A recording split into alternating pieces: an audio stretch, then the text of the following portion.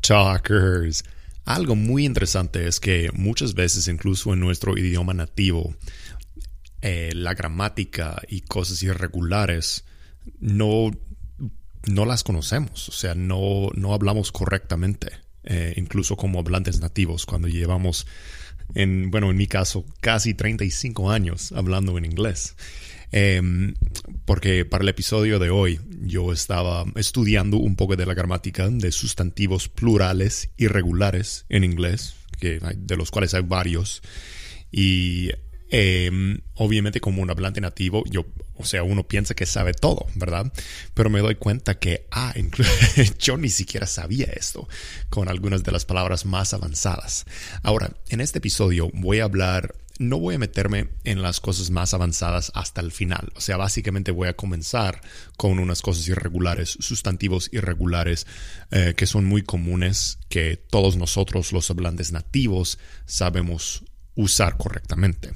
Pero luego al final voy a pasar un tiempo riéndome sobre algunos que ni siquiera conocía yo. Porque para la mayoría de ustedes que aprenden inglés o que están aprendiendo inglés como un segundo idioma, no es tan importante aprender el plural correcto de algunos de esos que ni siquiera nosotros los nativos sabemos correctamente. Pero hay muchas de esas irregularidades, o sea, sustantivos plurales irregulares comunes que todo el mundo sabe, que pues es importante que tú sepas también.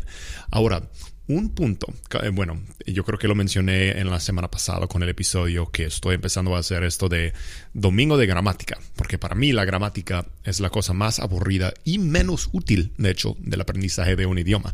Pero me doy cuenta de que aún así es importante, es algo importante, y aunque no me gusta, necesito hacerlo. Por eso lo estoy haciendo los domingos. Es como ir a la iglesia, ¿sí? Gramática en los domingos, ¿sabes? Iglesia los domingos, ¿sí? Para reconectar con Dios, para reconectar con la gramática. ¿Listo? Bueno, la gramática no es algo no deberías preocuparte tanto, especialmente en el caso de esos sustantivos irregulares en forma plural, porque si dices algo equivocado, por ejemplo, para dar un ejemplo, si tú dices la palabra para diente o dientes en inglés es tooth y luego el plural es teeth, no es tooths, pero si tú dijeras tooths en un contexto, o sea, en frente de un grupo de hablantes nativos en inglés, van a saber, o sea, tal vez van a pensarlo chistoso porque obviamente no sabes la forma correcta, pero no es nada grave. O sea, te vas a entender, ¿sí? Te van a entender. Entonces, no te preocupes tanto, pero obviamente al mismo tiempo sí es importante saber de esas irregularidades. Y estoy viendo aquí en 2 diferentes sitios web. El primero es English Grammar 101 y el otro que el artículo era aún más profundo y me sorprendió, me gustó, es de grammarly.com. Aquí en el English Grammar 101 ellos tienen algunos de los ejemplos muy básicos, ¿sí? Como child, por ejemplo, niño es children, ¿sí? Hay varias irregularidades, pero ellos hablan sobre los básicos. Foot, o sea, pie, feet. Foot and tooth are very, very similar in the way that they are converted into the plural. Son muy similares de la manera que se convierten en plural, ¿sí? Foot, pie, feet, pies. Tooth, diente, teeth, dientes. Hay otros como woman, women, man, men, etc. Hay algunos otros casos, es que hay varios diferentes ejemplos, varios patrones que nosotros nos damos cuenta, pero no es todo apatronado. No viene todo en patrón, eso es la parte difícil, por eso son irregulares, porque no siguen ningún patrón específico muchas veces. Pero tenemos algunos, por ejemplo, que se me salió una cosa aquí en la computadora, voy a apagarlo. Hay algunos que son parte de la misma categoría. Por ejemplo, voy a ver aquí el ejemplo de... hay el ejemplo del OO that turns into EE. O sea, el ejemplo de tooth, teeth, foot, feet, etc. Luego hay unos ejemplos donde se escriben de la misma manera. Por ejemplo, fish, pez o pescado, dependiendo del contexto, pero un pez. O sea, no son peces, bueno, en español sí, pero fish, el plural es simplemente fish, es la misma palabra, ¿sabes? No es fishes, es fish. Luego, sheep, oveja, son sheep, o sea, one sheep, two sheep, ¿ves? O sea, no es sheeps, no es, ni siquiera es otra palabra, es la misma palabra. Deer, venado, ¿sí? One deer, two deer, three deer, de la misma forma, ¿sí? Luego habla sobre unos ejemplos que son medio complicados. De hecho, algunos de esos yo ni siquiera sabía, pero por ejemplo, analysis to analyses, ¿ok? Pero esos son, ya estoy metiéndome en los más complicados y quería revisar un poco de los más básicos primero. Y estoy yendo al sitio que es grammarly.com. Hay varios ejemplos donde la F, una palabra que termina con F o FE, se convierte en B chica o la V, ¿sí? VEF o FE is converted into VE. ¿Qué quiero decir por eso? Palabras como life, vida, o sea, lives. No es lives, es lives. L-I-V-E-S. L-I-V-E-S. L-I-V-E-S. L-I B chica, como dicen en México, E-S, ¿sí? Wife. Wives. Ahora, no quiero que mi novia se enoje, no estoy hablando sobre muchas esposas, no estoy hablando sobre varias esposas, sobre wives, pero bueno, el plural en el caso es wives, ¿sí? Wife, W-I-F-E, wives, W-I-V-E-S. Hay varios ejemplos de esto, ¿sí? Calf, calves, leaf, leaves, etc.